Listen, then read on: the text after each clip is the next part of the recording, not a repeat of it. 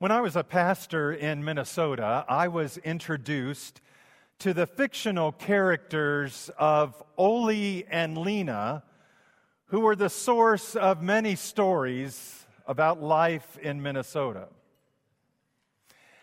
There's a lot of those stories I don't remember, but this one I do. Ole and Lena had the tradition of going to the Minnesota State Fair every year. And this one particular year when they went, Ole saw a sign for open-air airplane rides. This was quite a while ago. He had never been in an airplane before, and he always wanted to take a ride in one of those open-air small airplanes.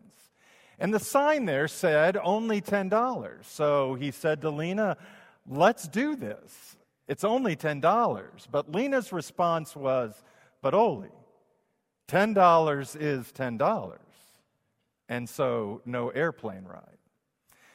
So every year after year, when they went to the state fair, it was always the same thing. Ole would always see that display advertising airplane rides, and he would always say to Lena that he wanted to go on one of those rides. It was only $10, and her response was always the same, but $10 is $10. Finally, one year, they're at the Minnesota State Fair. Ole had just turned 75, and he said, "I'm going to do this. I want us to go on this airplane ride. I'm not getting any younger. I insist." But Lena held her ground. "Ole, $10 is $10. Well, the pilot overheard their discussion about this, and he said, "I got a compromise for you. I will take both of you up in the airplane for free. The only stipulation is you can't say a word. If you utter a word, make a sound, it's $10 for both of you."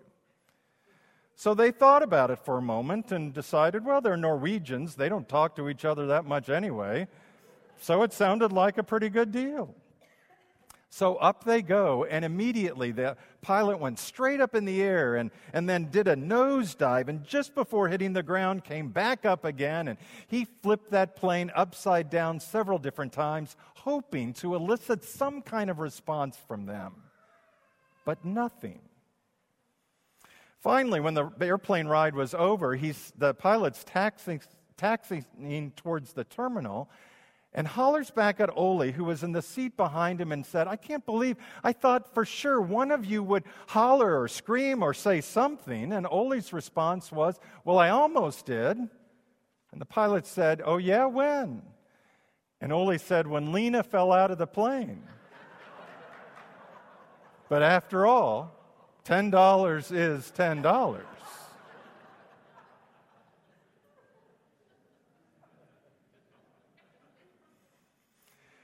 The point of that story is that Ole and Lena had different perspectives on their money. Lena let the money manage them instead of them managing their money. I think tonight's gospel reading from Luke chapter 7 also talks about two different perspectives on Jesus. Simon the Pharisee has one perspective, but the woman who anoints Jesus has a different perspective. First, Simon's perspective. One night, Simon invites Jesus to be a guest at his home. Now, on the surface, that sounds like a rather hospitable gesture. But underneath the surface, Simon and his other guests are hoping to catch Jesus do something by which they could criticize him for, because after all, they've seen him do several things already that are against the Pharisaical practices. Like Jesus has healed on a Sabbath. Jesus has eaten with tax collectors and sinners. All of this was completely unacceptable as far as the Pharisees were concerned. So Jesus was invited to Simon's home, not as a friendly gesture, but rather he was being set up in hopes that Jesus would do something wrong, that they could catch him and criticize him for it. So no wonder Simon didn't display any of the normal hospitable gestures when Jesus arrived at his home. No water for his feet. He didn't greet him with a kiss. No oil for his head. Simon didn't extend any of those normal kindnesses that you would offer a guest in your home those days. Why? Because he wanted to catch Jesus doing something by which he could criticize him. That was Simon's perspective on Jesus. But here in our reading, we see that there is a completely different perspective. Melissa, I'm going the wrong direction. There we go. There's a completely different perspective by the woman who we don't even know her name is referred to as a woman who lived a sinful life. We know that no doubt she would not have been on Simon's guest list. So why was she there? To the best of our understanding, at some point, somewhere along the way, this woman must have heard Jesus teach or preach at some point. Maybe she was in a crowd of people one day as Jesus was teaching that crowd. Maybe she was standing outside the synagogue one day. She certainly wouldn't have been invited in. She was a woman who lived a sinful life. Maybe she was standing outside the synagogue one day as Jesus was preaching. Or maybe there was a one-on-one personal encounter that Jesus had with this woman. We don't know how it may have happened, but she must have heard something from Jesus that made an impact on her life. Jesus' words didn't condone how she lived, but he also didn't criticize her with hateful speech like other people tend to do with her. Instead, he called her to repentance. His words convicted her heart. Jesus challenged her to change her life. He spoke forgiveness and hope and an opportunity for a new beginning in her life. Whatever Jesus said to this woman not only made an impact on her, but it prompted her to show a response. And that's why she came to Simon's house that day. And when she came, she didn't come empty-handed. She came carrying an alabaster jar of perfume. Now, we don't know how big that alabaster jar was, but if you look at a parallel story in John's Gospel that tell us this story in that account, we're told there that Jesus was anointed with a pint of perfume. With that in mind, I'd like to suggest that we convert that pint into ounces, and in Luke's description here, we would have 16 ounces of perfume. Let's just say that there was as much as 16 ounces of perfume in that alabaster jar. Now picture for a moment one of those little perfume bottles that might hold an ounce of perfume. With an ounce of perfume, you could likely get 100 sprays of perfume. So if there's 100 sprays that you can get out of an ounce of perfume, then there's 16 ounces of perfume. You could get 1,600 sprays. 1,600. In other words, the woman poured enough perfume on Jesus that day to equal perhaps 1,600 times more than a person would generally use. It wasn't just a drop. It wasn't a single spray. It wasn't a little dab you'd throw on yourself on your way out the door in the morning.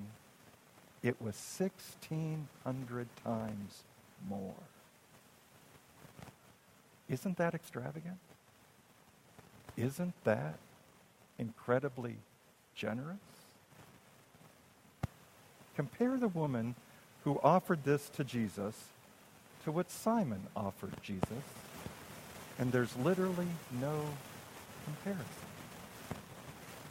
The reason there's no comparison is because these two people had two completely different perspectives on how they saw Jesus. Simon was looking for a way to discredit Jesus. This woman was looking for a way to respond with thanksgiving to Jesus. Maybe it was for the forgiveness that she received from him. Maybe it was being freed from the guilt of her sin and hearing Jesus say something that literally turned her life completely around. For all of that and more, this woman was there that day to express her thanks, and she did it with extravagant generosity. But when you think about that, actually, could there ever be a response that is too generous to offer Jesus? Could any response be too generous to offer Jesus from you? For every sin in your life, for every wrong you've ever done, for every trespass you are guilty of, for every offense that has your name on it, for every person you've ever hurt, for every lie you've ever told. For all of that and more, Jesus poured out his blood for you. And not just a little blood, but every last ounce. Every last ounce.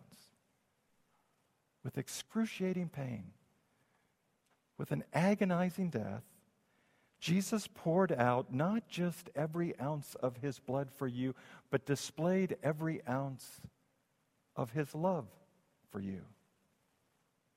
And as he's done that, he offers you forgiveness. He renews your hope. He transforms your life.